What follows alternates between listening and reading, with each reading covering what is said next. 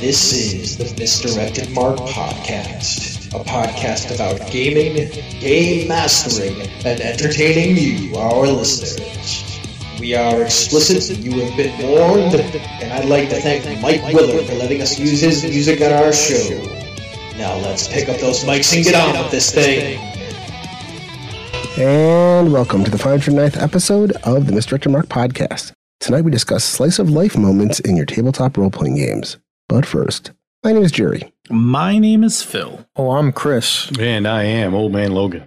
Let's do some announcements real quick. I want to talk about the Patreon, because I like talking about the Patreon. So if you are a member of our Patreon, you get a bunch of Children of the Shroud Patreon stuff. You get our character sheets, you get the mods that we're using in our game, you get the background of the setting, you get Phil's GM thoughts on the Children of the Shroud, and you get our Session Zero notes. That's a ton of great reasons to join our Patreon. Furthermore, you get access to our Slack room where Phil is going to be doing some things with the patrons to mess with us and also provide names and all sorts of complications for the players in the game. So if you want to be a part of the game, that is how you become a part of the game. Yeah, I'm going to be putting that together in a short period. And when you said Phil's thoughts about the game, I just want to mention, these are like 10-minute audio clips where I talk about, I think we're titling them Behind the Screen, where I'm going to talk to everybody about my thoughts about the, like, you know, what's going on or what was going through my head as I was prepping the game. What am I expecting? That kind of thing. Yeah, that's very cool. I actually am very interested in editing and releasing the first one later this week.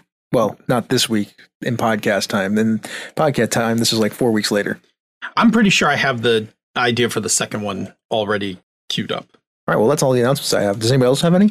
To be honest, since we're using nonlinear podcasting time, I don't even know where this thing falls. So probably happy birthday, Bob. Yes, and happy birthday, Phil. Yeah, there we go. Birthday. This is for the future. Oh, here we go. Happy birthday to you. Happy birthday. I'm breaking copyright now. We're going to get fucking sued. We're gonna get Don't worry. fucking If we're going to get sued, the Led Zeppelin lawyers are coming for us. No first. way, because I actually got that from a Swedish group that did a cover of their song that is so outside of the realm of what that song is and out of the country that we can utilize it. Well played, sir. I had to go lawyer on that one. Well played, sir. Oh, man. I'm playing the lawyer card. I'm playing the I used a cover band. I used a cover band from out of the country. Sue them. I'm only using their stuff. Anyway, I don't have anything else. I think everything that we said, you just said about the Patreon, absolutely true. This is, this MM Plays is a chance to actually see what goes into how we talk about GMing advice. Like, it actually happens at the table, and you can actually see all of the, like, behind the scenes kind of stuff with all the stuff that we have loaded up in the Patreon. Yes, absolutely. Okay, well, let's move on. You ready for a workshop? Shit, hang on. Gird yourself. Gird your loins. Gird your throat. Okay, here we go. Workshop. This is where we go through and I talk about the topic. In this case, slice of life. It's just a normal day here in the workshop. Aww. What? Are you not amused? I am amused. I'm laughing over here. So, a simple walk in a park, a meal with your family at a diner, a drink in a bar with friends, sitting around in class passing notes and listening to the teachers speak about the beauty of playwrights from the past. These are all slice of life moments. But how does this enter the realm of RPGs? Let's start this discussion, as we often do, with the definition. Behold, you are in the presence of Definition Panda. Let me first start by saying that Chris reveals his age with this slice of life thing.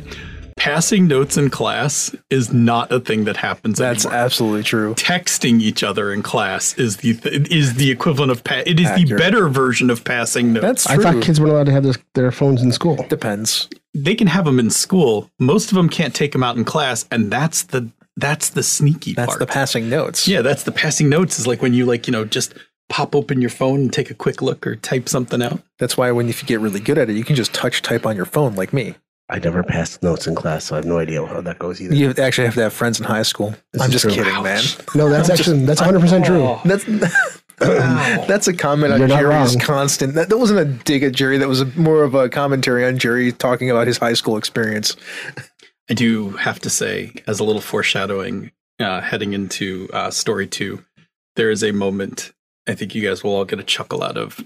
I don't want to say anything, but the opposition is going to be amusing. when we get into that story. Man, we've gone so far afield from the definition. Yeah, let me get back to the definition part here. All right, let's talk about slice of life.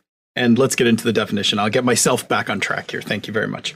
The manga and anime definition, I think, is going to work best for us when it comes to this term. These are narratives which take place in a recognizable everyday setting, such as a suburban high school, and which focus on human relationships that are often, we'll say romantic, but could also just be like friendships, in nature. The genre favors the creation of emotional ties with the characters, which I think is one of the nice things about slice of life. That is straight from Wikipedia. That's why I started watching the anime Lucky Star. It was just slice of life every episode for like 90% of the episode. It's nice. It's comic. Yeah, right? man. There's some that are like working in a convenience store, just the daily occurrences that occur from working in a convenience store, and things like that, right? Mm-hmm. I think the point of that is like there is actual interesting things that happen in real life. Not all life has to be an adventure. Sometimes the interesting things can just be the things that happen as we go through our day. Clerks. Isn't Clerks a slice of life? No, because it's comedy. Sure. It's too comedic to be just slice of life. Sure. There's a It is a comedy version of what slice of life should look like. Correct. Yeah. Okay, anyway, let me expand on this definition a little. We're going to get scholarly here. Our research interns were hard at work on this, prepping this for me. By research interns, he means me. Yes. Expanding on this, let's look at Robin E. Brenner's book, Understanding Manga and Anime. He believes slice of life is a genre that is more akin to melodrama than drama, bordering on the absurd due to the large number of dramatic and comedic events in very short spans. Now, that to me absolutely sounds like That Clerks. does sound like Clerks, right? Yes. The author compares it to teen dramas such as Dawson's Creek. By the way, if you are aware of what Dawson's Creek is, take an Advil for your back.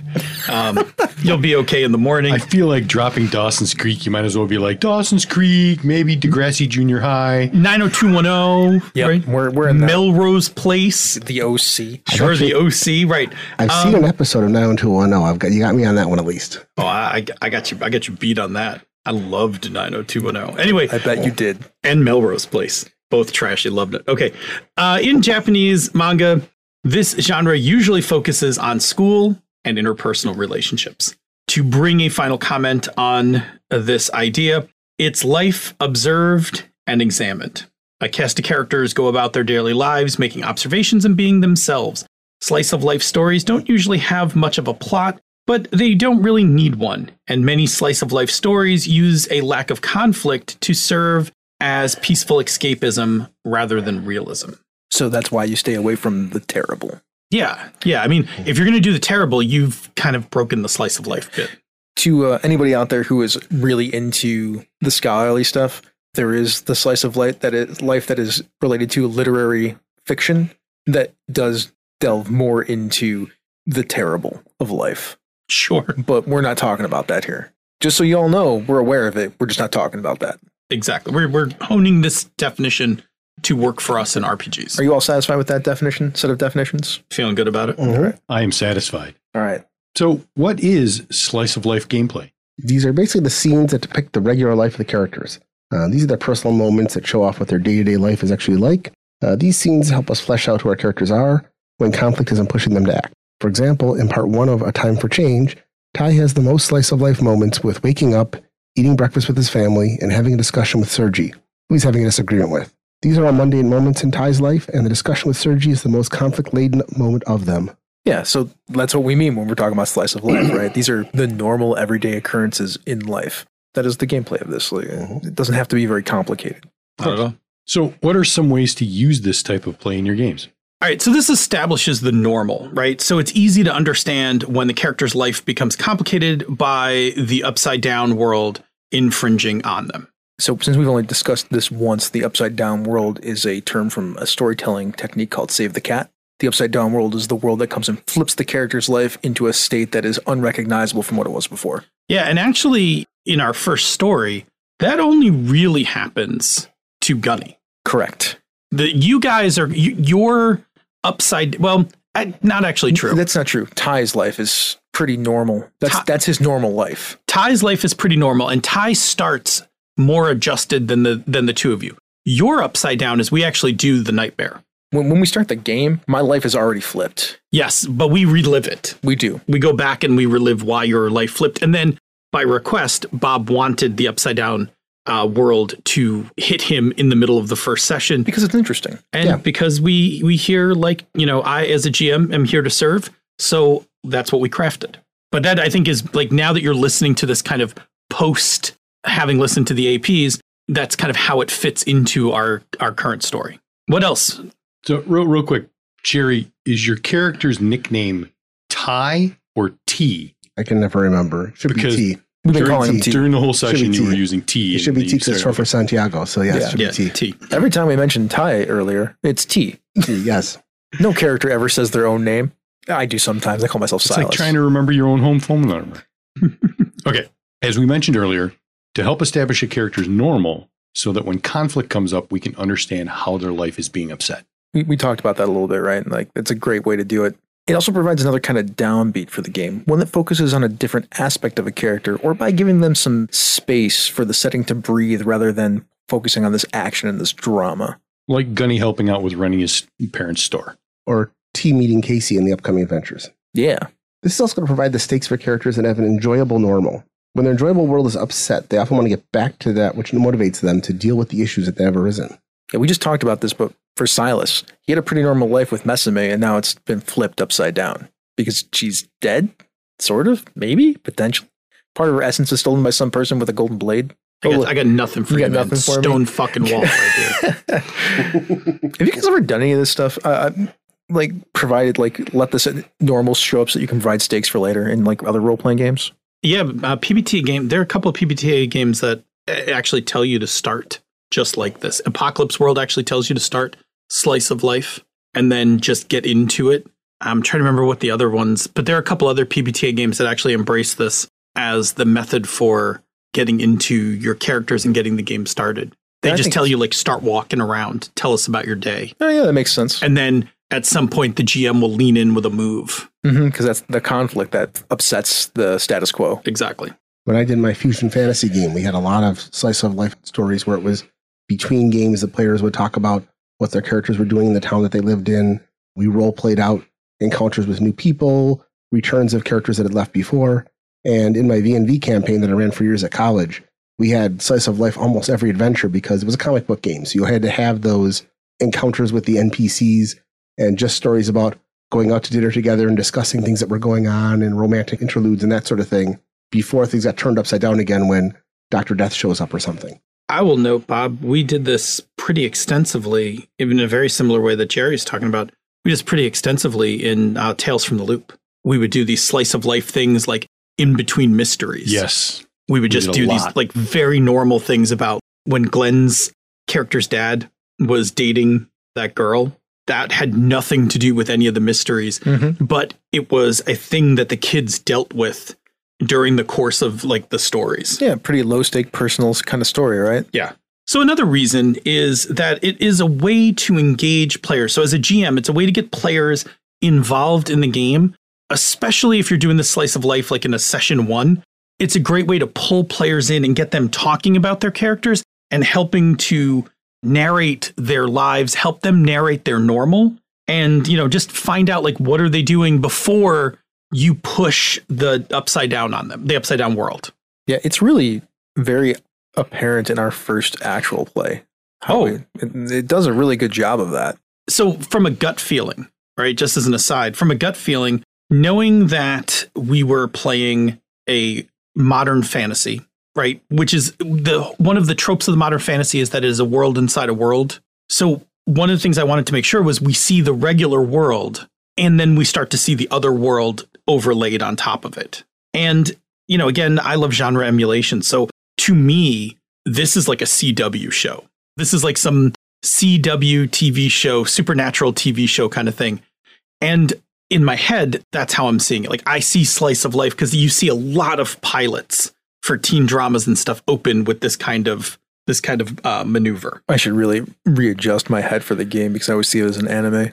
I don't know if those are terribly far apart, other than one of them is animated and the other one isn't. Like the animated one usually has a little bit more. You do the thing, and then usually 11 minutes in, you have the intrusion, which is usually something way over the top. Yeah, I think basically we have magic and swashbuckling, so every problem you encounter is probably going to go over the top. Mm-hmm. I mean, by the time people hear this, like they'll have heard the angel. It's seen the angel. It's our right? CW anime. The angel shows up and it causes all kinds of problems for us because it's looking for someone called the Child of Winter. He's pissed, man. He's pissed. He He got geesed. He wants to go hook up. Goddamn fuckboys. I'm going to be late for my date. Angelic fuckboys, man. Angelic They're fuckboys. the worst. As of this recording, I haven't edited that episode yet, but just to give you some inside podcasting. I guess what we can do now, just thinking about this, that little blurb I wrote up about angels, fuckboys, and we can release Christianity, that. we can now We can release it now that episode's on its way out. Last one on the list, Babbo.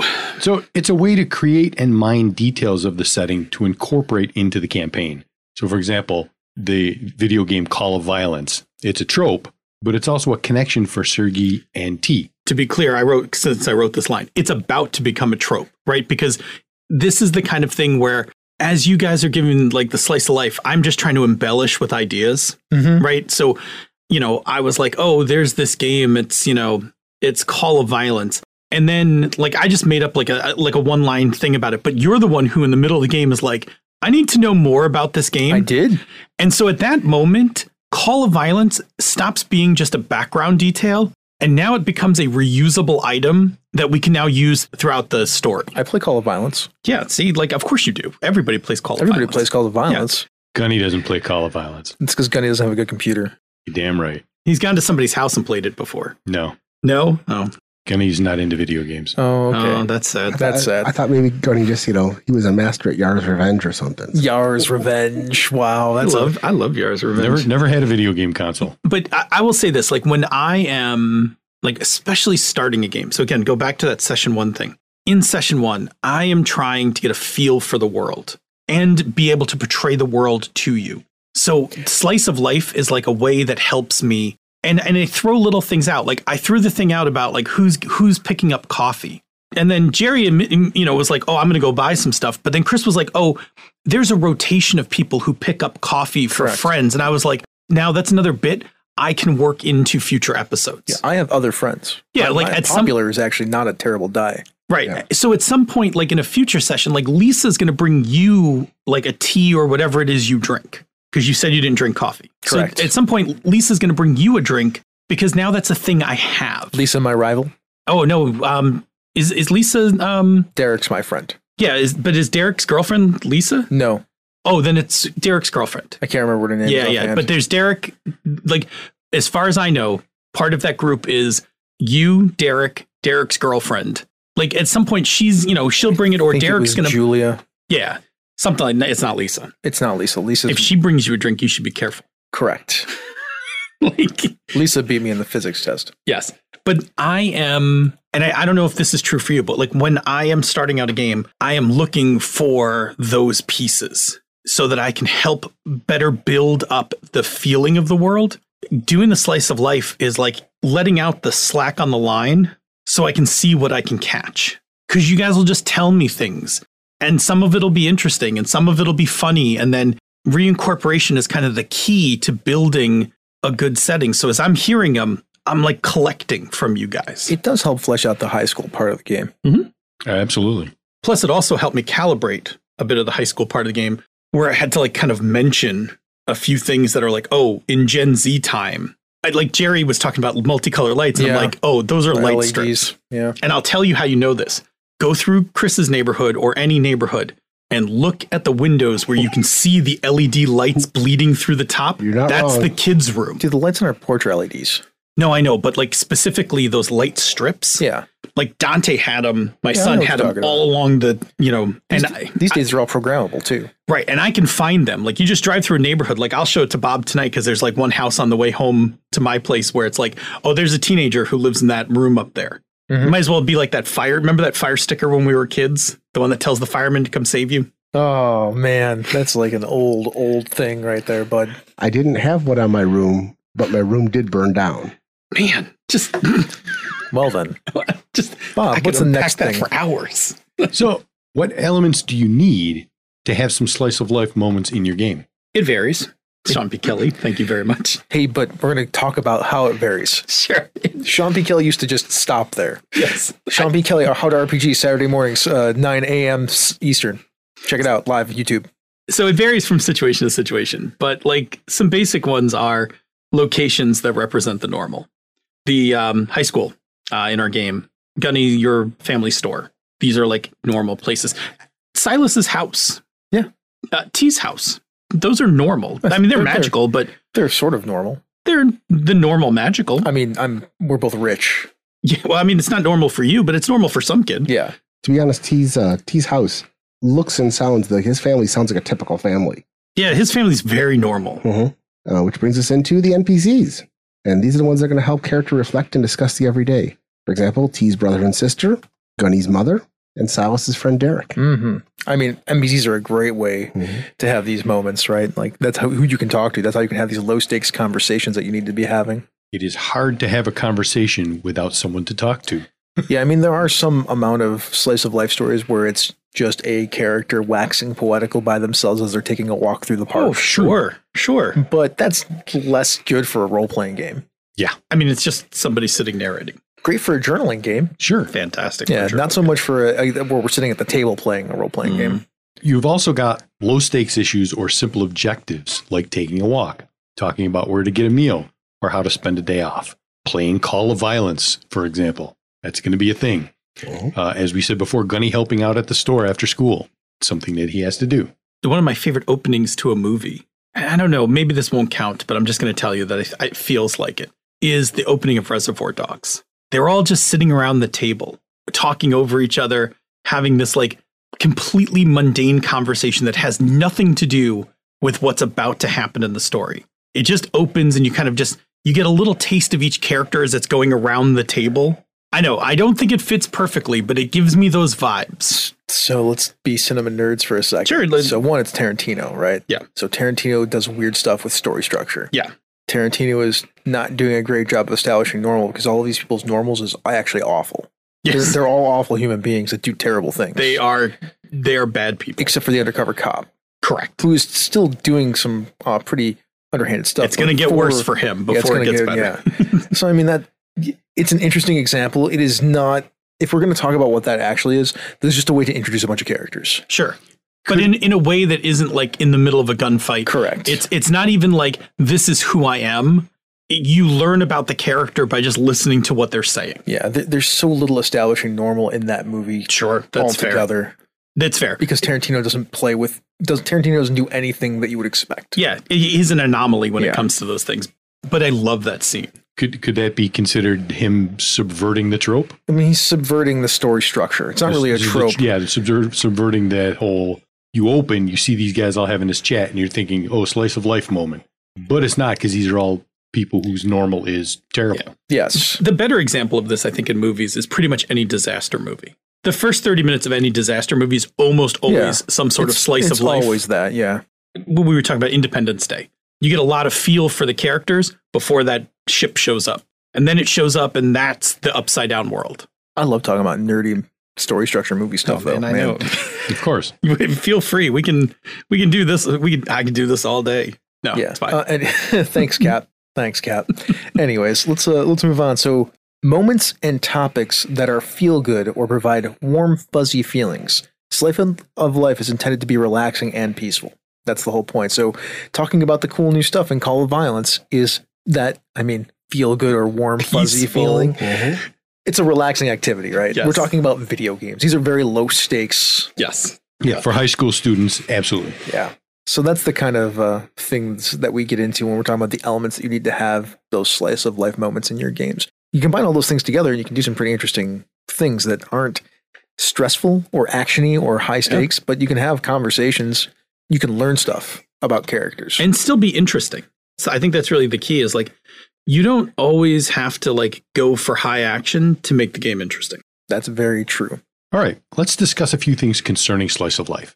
Can you have slice of life moments in a fantastical setting? Of course you can. You just have to focus on the mundane moments of people having a setting like that, rather than the exceptional, dramatic, or the momentous moments of action-oriented gameplay. Meeting in a tavern and talking to each other and some of the patrons is one of its perfect example. Yep. Everybody poops. Everybody does poop. So that is, yeah. We don't talk about it in fantasy games, but somebody's pooping somewhere.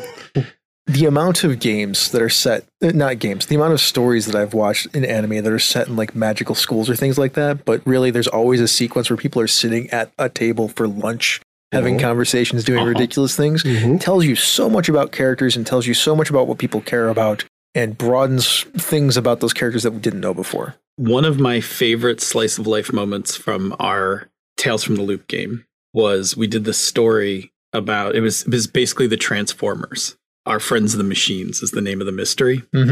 And in the middle of the game, there winds up being a slice of life moment where Tony's character, Bob's character, and the NPC, Bob's girlfriend, get into an argument over the meaning of these episodes. And Tony was so good about just making up these like thematic elements and characters, all loosely based off of Transformers stuff.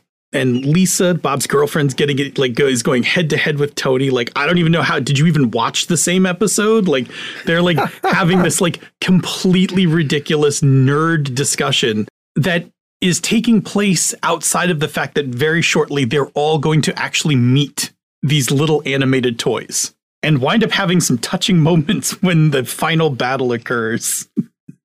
Heart-wrenching. This is good.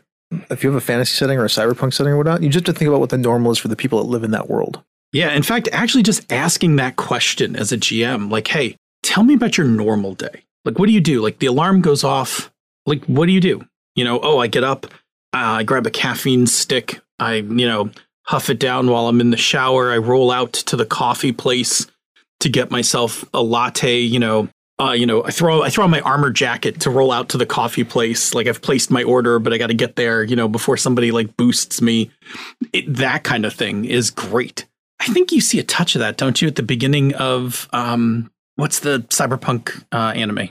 Edge Runners, right? Don't you see a little bit of that? Not just at the beginning, but when they're between jobs, you get to see what they do, what their normal is between jobs. Yeah, I meant the normal of the main character before his world gets completely fucking exploded. Yeah, when he's going to school and things like that. Yeah, there's that. I was going to actually mention that too as a show, but I was also going to mention after his world gets exploded, what his new normal becomes. Yeah. Which is an important thing to think about because at some point, your life will get flipped upside down when you're playing these games, probably.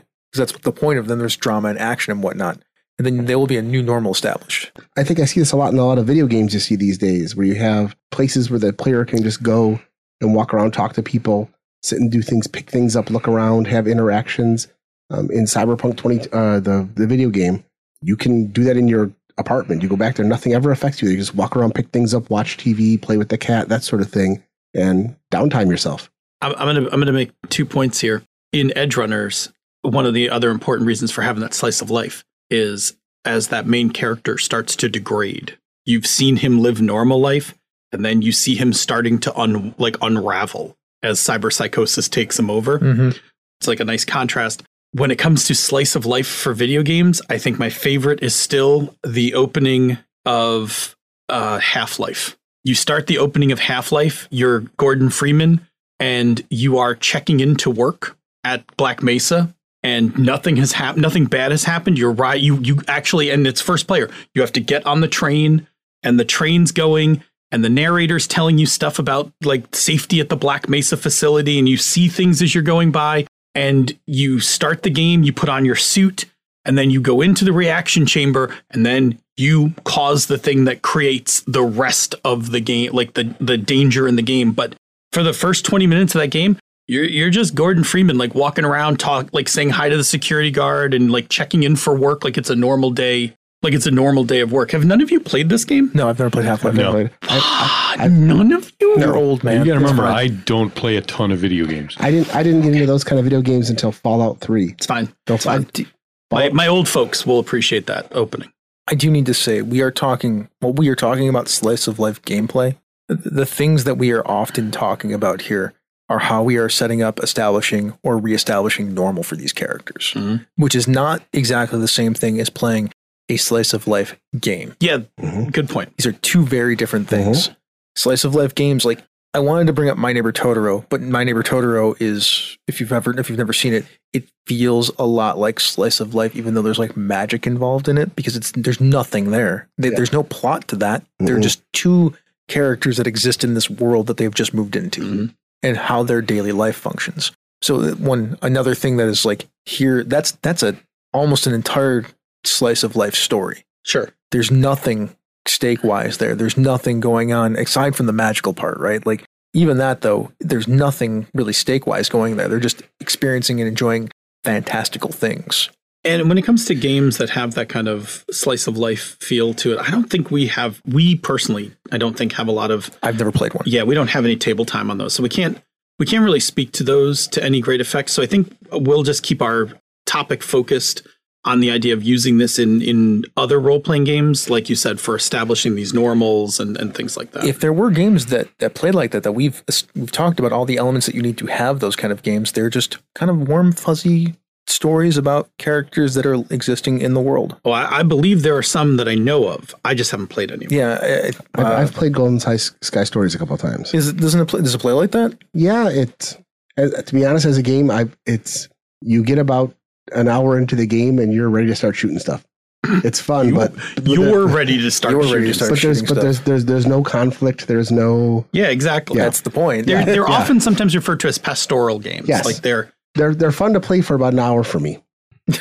Yeah, like Wander Home is a pastoral game as well, right? So Wander Home, right from their webpage, is a pastoral fantasy role-playing game about traveling animal folk, the world they inhabit, and the way the seasons change. It's a game filled with grassy fields, mossy shrines, herds of chubby bumblebees, possums in sundresses, salamanders with suspenders, starry night skies, and the most beautiful sunsets you can imagine. Yeah. Right? Really peaceful. It is nice. very peaceful. Yeah. Let's move on to the next one. Should you use mechanics when doing slice of life scenes? Yes, you can. You can.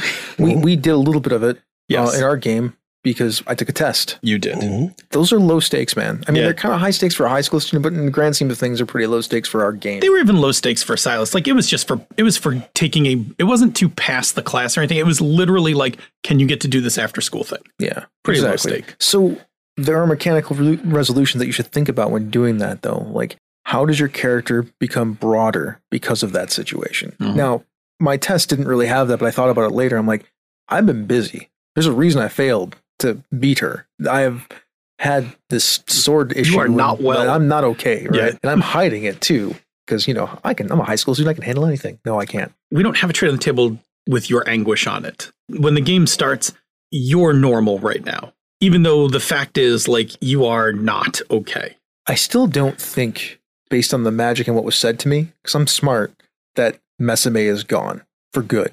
I know you can't say anything, Fucking Stonewall. but if anybody is listening to that, she said, the man with the golden blade with the blue stones took my essence. I'm giving you the rest. And now I have her sword, which is part of her essence. So, I mean, she could potentially still be around. If I could find the rest of it, maybe I could reconstitute her. That's what I'm thinking. So I'm not like thinking that it's over yet. And Phil is stonewalling me right now, putting up his hood. Because that wouldn't be a very satisfying story if it didn't come out that way, probably.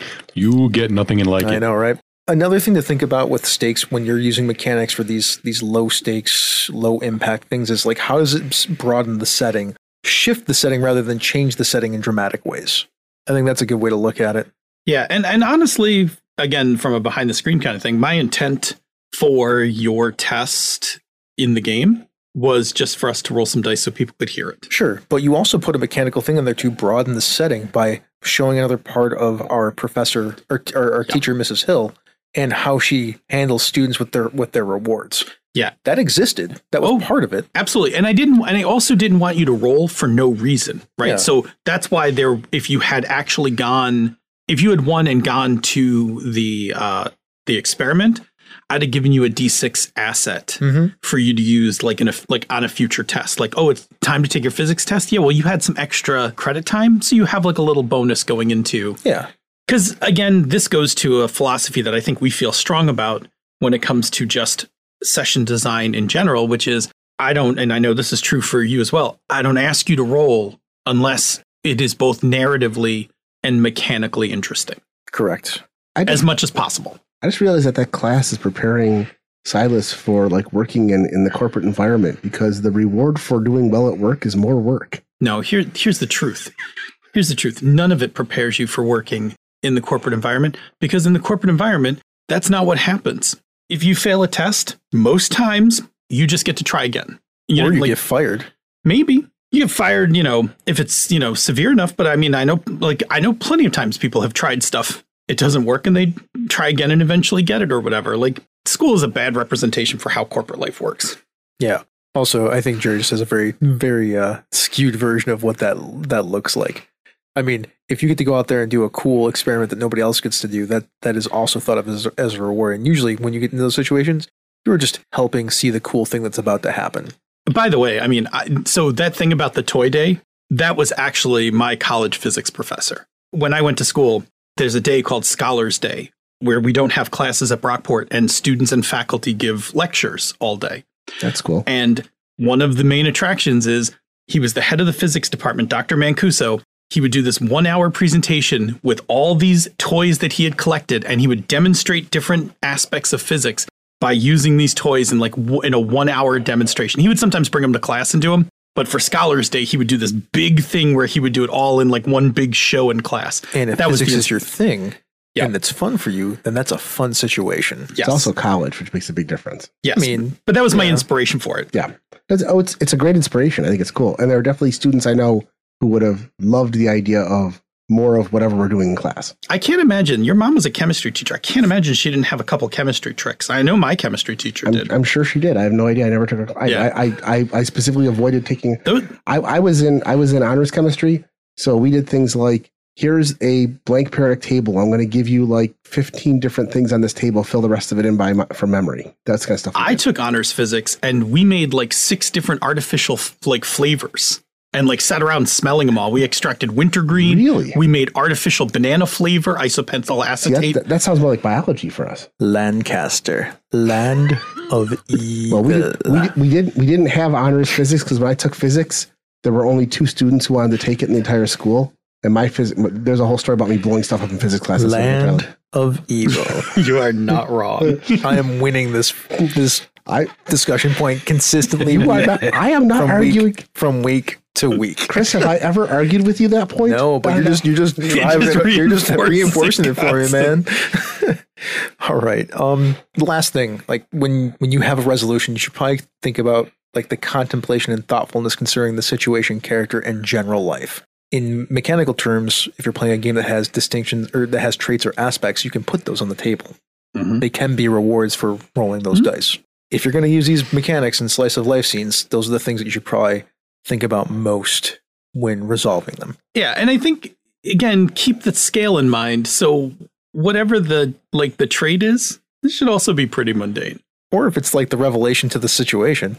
Sure, then you're doing like that trope, the what is it? The Eureka trope. Yeah. But oftentimes the Eureka trope happens in slice of life situations. Oh, I mean, there are certain TV mysteries that are based on the Eureka trope. Yeah. The one with Kira Sedgwick. The closer almost always solved their problems in some way where Kira Sedgwick was either dealing with something else or having a completely unrelated discussion and then suddenly realized how to crack the case. Yep. That happens fairly often in elementary as well, I've noticed. Yeah, it's a fun, it's a fun trope. I don't ding anyone for it. It's fine. It's a fun trope. So is there anything else you want to bring up? Just to remind players that a slice of life is a scene, not a mechanic. It's for role-playing and showing characters' lives, or as Chris would say, it's for establishing and reinforcing normal. Yeah, it's not a mechanic. It's a scene. And consider it's a tool. It's a great tool to use. We talk about it a lot as a starting tool, but don't be shy after playing a couple sessions to return to a slice of life to pick up some more details or let the characters reincorporate what their new normal is after a bunch of events have occurred. And also, just to defend one thing, because I know Chris has said Lancaster's evil, and I can't fight about all that. My chemistry teacher was actually pretty cool. It was just my lab partner that was horrible. So my chemistry teacher was cool and taught us. I learned a lot of chemistry in that class. Okay, so it's fun. I didn't have fun, but I learned chemistry. So on one side we have one good thing. On the other side we have 27. We have Lancaster. I know. I just don't want to be throwing my chemistry teacher under the bus because I learned a lot of chemistry in that class, and they were a good teacher. Noted. Chemistry teacher is the exception that proves the rule. I got you. Yes. Lab partner, however, horrible person. See, there you go. 28. Anyway, that's a discussion about slice of life. We hope this gives you some insights into how and why you might want to bring these ideas and moments to your game. If you have any thoughts about this topic or stories from your game table, we'd love to hear about them in our Slack room. You can also, hit me up on Twitter at MisdirectedMark. with that said, let's move on and talk about another show on Misdirected Mark Productions. Bob. Alrighty, this time out, it's going to be Thaco with Advantage. Ange and Jared love talking about RPGs and D&D. Together, they share insights into the games they're running in the campaign journal, and then tackle a variety of topics that affect the game in the DM's workshop. They're going to talk anyway, so they might as well record it, right? Maybe you'll even pick up an ancient D&D factoid about a previous edition of the game that you'll never use. I know, because I read them all. As an announcer guy, it's really fun. We have a few minutes. I have a question. Yep. How did you feel about, I'm going to go around the table. Phil, we'll start with you. How did you feel about our first session of Children of the Shroud? How do you feel it went? How do you feel it's going? Where do you think it might go from here? Positive, negative, things like that? Sure. So from a GMing side, right, I was really pleased. Like, we hit all the things that I wanted to. You guys kind of engaged the game the way I was hoping you would.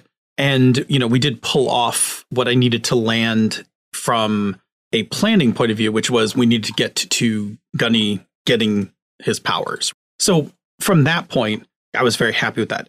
As characters, I really like your characters. Part of, for me, is, do I understand your characters? Am I starting to get a feel for who your characters are? Because that is what helps me when I'm starting to write the next adventures, to understand what I need to put into the games. And so the answer for me, and again, this is a sign of success, is that, yeah, I actually feel like I understand your characters better, like who they are, how to start to engage them, where some of their conflicts are, where some of the things that they want to play into. What about you, Jerry? I really liked the way that the story developed. I really enjoyed the way Phil used Slice of Life to show the family life, that it's a fairly normal family life for somebody who's got a little bit of money, and that T's own inner demons are really, I don't want to say unfounded, but his home life isn't horrible. He doesn't have, his parents are supportive, a little controlling, but that's parents. His older brother and sister, we haven't seen the little one yet, are typical older brother and sister being sarcastic and so on, and are the thing he's really rebelling against more than anything else, but also giving him a baseline of a place to build from so that there's a room for him to stop being such an asshole. I like that you said parents being controlling, because mine weren't very controlling, and I'm pretty sure Phil's weren't very controlling. So that tells us a lot about you. My parents were completely laissez-faire. Yeah, right. Like mine weren't very much on that either. I was bounded in by, your freedoms are proportional to your grades. And so when my grades were good, which was pretty much most of the time, my freedoms were pretty large. My father was essentially a gangster, so. My parents were fairly kind of in the middle. Look, when I was a kid, I would just disappear for hours at a day. Yeah. And I hung out, I was 14 years old, hanging out with a bunch of 30 and 40-year-olds who carried knives and stuff like that. It was the 80s, but at the same time, there was lots and lots of pressure to do more things in school, attend more things, get good grades. They were always upset by the fact that I didn't, or at least they showed that they were upset that I wasn't involved with anything in school. And one of the biggest arguments we ever had was about me not wanting a class ring and them wanting me to get a class ring. It's so interesting because I have such a different experience. Like, my dad was so not a part of my anything, really, aside from football, the watching of and enjoying of football. That was it. Oh, see, I spent a lot of time with my dad watching football, watching old movies, building stuff on the train table. I got zero pressure. See, I made my parents in my senior year go to parent-teacher conference night. They hadn't gone ever. And I was like, I feel like you guys need to go before I graduate. And so I made them go to my senior year parent-teacher conference 1 quarter. But yeah, you have to also understand, my dad was part of the Chamber of Commerce. Well, and my mom was taught at the school. So school and the community were part of their social life. This is just reinforcing Mike's statement, which is like, your experience is very different from mine and Phil's. So like, your statement was very telling about you compared to everybody else. Yeah. That's all I was saying. I just don't think that I just don't look at them as being super controlling, except when it came to wanting me to do certain things. But they never made me. They very rarely made me do things I hated doing. I had a friend. Go to school. I had a friend in high school whose parents were very controlling, and I can assure you that you do not fall into that spectrum. That person's life was basically run by their parents, like down to what classes they took in high school and stuff. Like, it was pretty brutal. I knew people like that, but I just also knew people that weren't like that. It just, there was a broad spectrum, but usually slips of the tongue like that mean that that you have a particular experience. There's also the fact that I knew how to play the game. Like, I knew that my parents were more concerned with not knowing where I was than what time I was going to be home. Yeah, sure. So if they said they wanted me home at 10, if I knew I wasn't going to be home at 10, I just called them and said, hey, I'm running 20 minutes behind. I'll be home at 20 after 10. They didn't give me a problem with that because when 10 o'clock came and I wasn't home, they knew where I was. You don't actually have to explain yourself. Like, I don't necessarily need the entire story. Yeah. I just thought it was interesting. And that's why I commented on it. I just wanted to make sure you didn't think that my parents were controlling, because I don't think so, and I don't want to demean them on No, your parents were certainly more engaged. Yeah. Your parents were certainly more engaged than like Chris's parents and my parents. I actually kind of wish my dad was more engaged. If you have noticed that I don't know if you guys have noticed, but I am a more engaged parent than my parents were. Like, I go to a bunch of my kids' stuff. That is a involvement thing. Sure. Because it just wasn't a thing for a little bit of therapy. My family didn't eat at a dinner table. Neither did mine. My parents ate in front of the TV. So did mine. And sometimes I ate with them if I wanted to watch the show. And other times I took my tray to my room and watched my own TV and ate by myself. I do not let my kids eat anywhere else except at the dinner table. Huh, interesting. When they come and visit me, we all sit and have dinner. And ever since they were little, we always have dinner at the table. I remember that was the strangest thing for me growing up. Now we're way on a side tangent, but we'll get Sure. on track in a second. Strangest thing for me growing up was I would hang out with friends of mine who they all sat and ate at the dinner table. It was very odd to me. Yeah, I make my kids tell me about their days. They loathe it. But you know the line from, what is it? You can't get off the stage till you sing the blues? Nobody leaves without singing the blues. Right. No one gets up from this table till you've talked about your day. That is a hard line when we have dinner. Like, you That will would have talk been about your day. murder when I was growing up. I would have hated that. Let me move this conversation back to the topic at hand. Yeah. Bob, go ahead. Yeah, so I thought that the session went exactly as I had hoped it would for Gunny. Very much weird shit starting to happen, not understanding what was going on, the big reveal, and literally just being what just happened. I love that moment. And I thought it was a great place for us to stop at that point when we were doing the recording. I'm very much looking forward to the fun interpersonal conflicts that are going to happen down the road, because compared to T and Silas, Gunny is capital P poor compared to them. So it's going to be very interesting when You're about to get two rich friends. When those conversations start happening. It's like, why aren't you playing Call of Violence? It doesn't run on my computer. It doesn't run on my computer, but I don't play video games anyway. That's when all of a sudden somebody buys my computer, like playing this game with us. Yeah. They're like, wait till the first time somebody asks me about a cell phone. Oh boy. Oh man. Oh, you just made the flip. At least you got the flip phone. No, I totally get that. I'm glad you liked. I was hoping you were going to be okay with how I kind of emulated, like, from the dream, the complication on the table forward. Like, I was hoping that was going to work for you. Yeah, that was all great. I love it. So I've played a bunch of games with you guys at this point in different settings, different situations. This is the first time I've come to a table and after an hour of play knew exactly who the characters were. All of them. It's the best fleshed out characters that I've ever seen both Bob and Jerry bring to a table, which makes it really easy for me to play off of. Yeah. Or will make it really easy for me to play off of. And I already got to have the first discussion with T about behavioral the gym stuff with the gym teacher.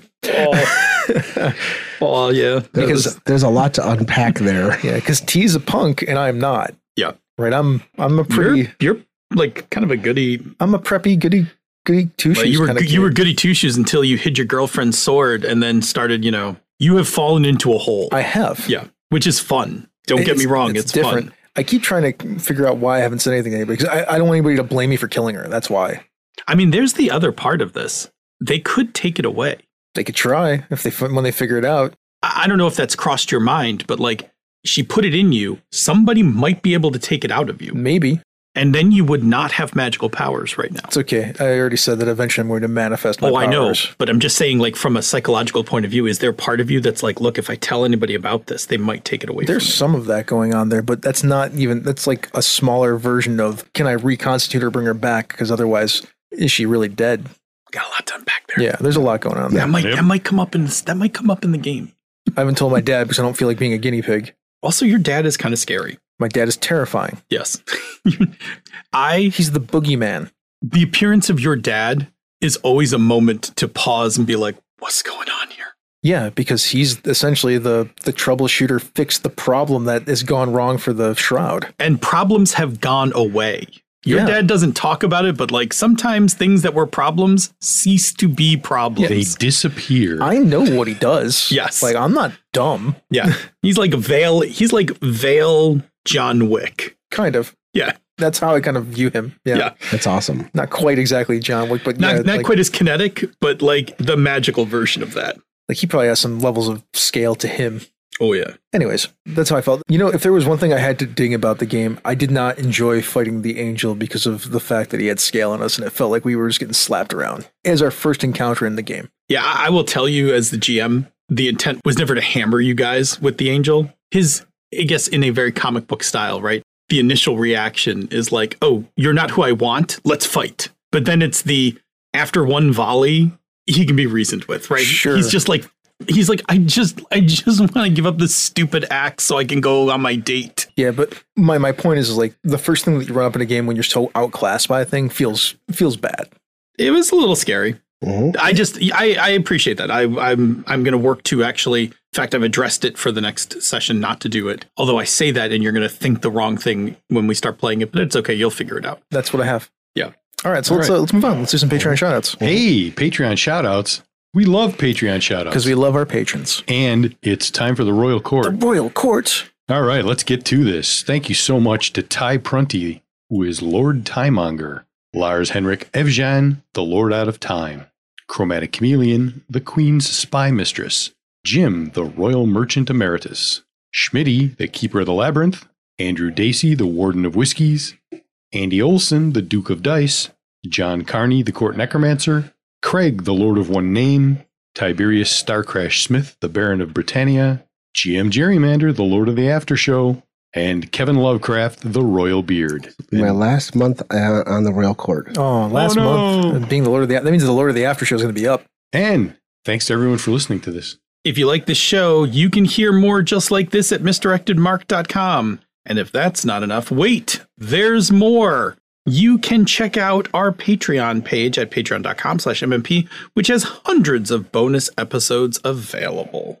Aside from the bonus episodes from the After Show and the Bamboo Lounge, you also get our MM Plays game stuff like Phil's nifty setting for the Children of the Shroud, our characters, the mods we're using, and Phil's Session Zero worksheet. And there's also Phil's GM behind the screen stuff too. Yes, very cool stuff. Beyond that, there's also Chris's game development notes on the Lamplighter system, which will power the Streets of Avalon RPG, and most importantly, access to our Slack channel, which is the best way to talk to us. And if the Slack channel isn't your thing, during the course of your day, as you're walking around, if you're, maybe doing some work, having some lunch, taking a walk in the park, drop us an email. You can hit us up on the emails at mmp@misdirectedmark.com. Hit us up on Twitter. The show and the network is at misdirectedmark, which is the best place if you want to get a response from us. You can find me on Twitter, still for the time being, at DNA Phil, and you can hit me up on Dice Camp at DNA Phil as well. How about you guys? Where can we find you all? Hit me up on Dice Camp at GM Gerrymander. I'm on Twitter. I'm at Misdirected Mark. If you're getting a response from Misdirected Mark on Twitter, it's me. That's the best place, aside from the Slack room, to get me. I am on Twitter at Robert M. Everson, and I will be setting up Dice Camp very soon. Last, we have a bunch of other shows on Misdirected Mark Productions. The roster includes Pandas Talking Games, Phil, one of our resident pandas. The Gnome Cast, where our head gnome Ange decides whether people get thrown into the stew or not. Bonus Experience, which is back for another season. It's a lot of fun. And Thaka with Advantage with Ange and Jared talking about D&D because they love talking about D&D.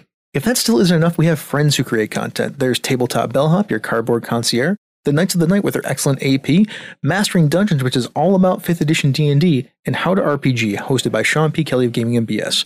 You can catch him live on Saturday mornings at 9 a.m. Eastern on YouTube. This has been a Misdirected Mark production, the media arm of Encoded Designs.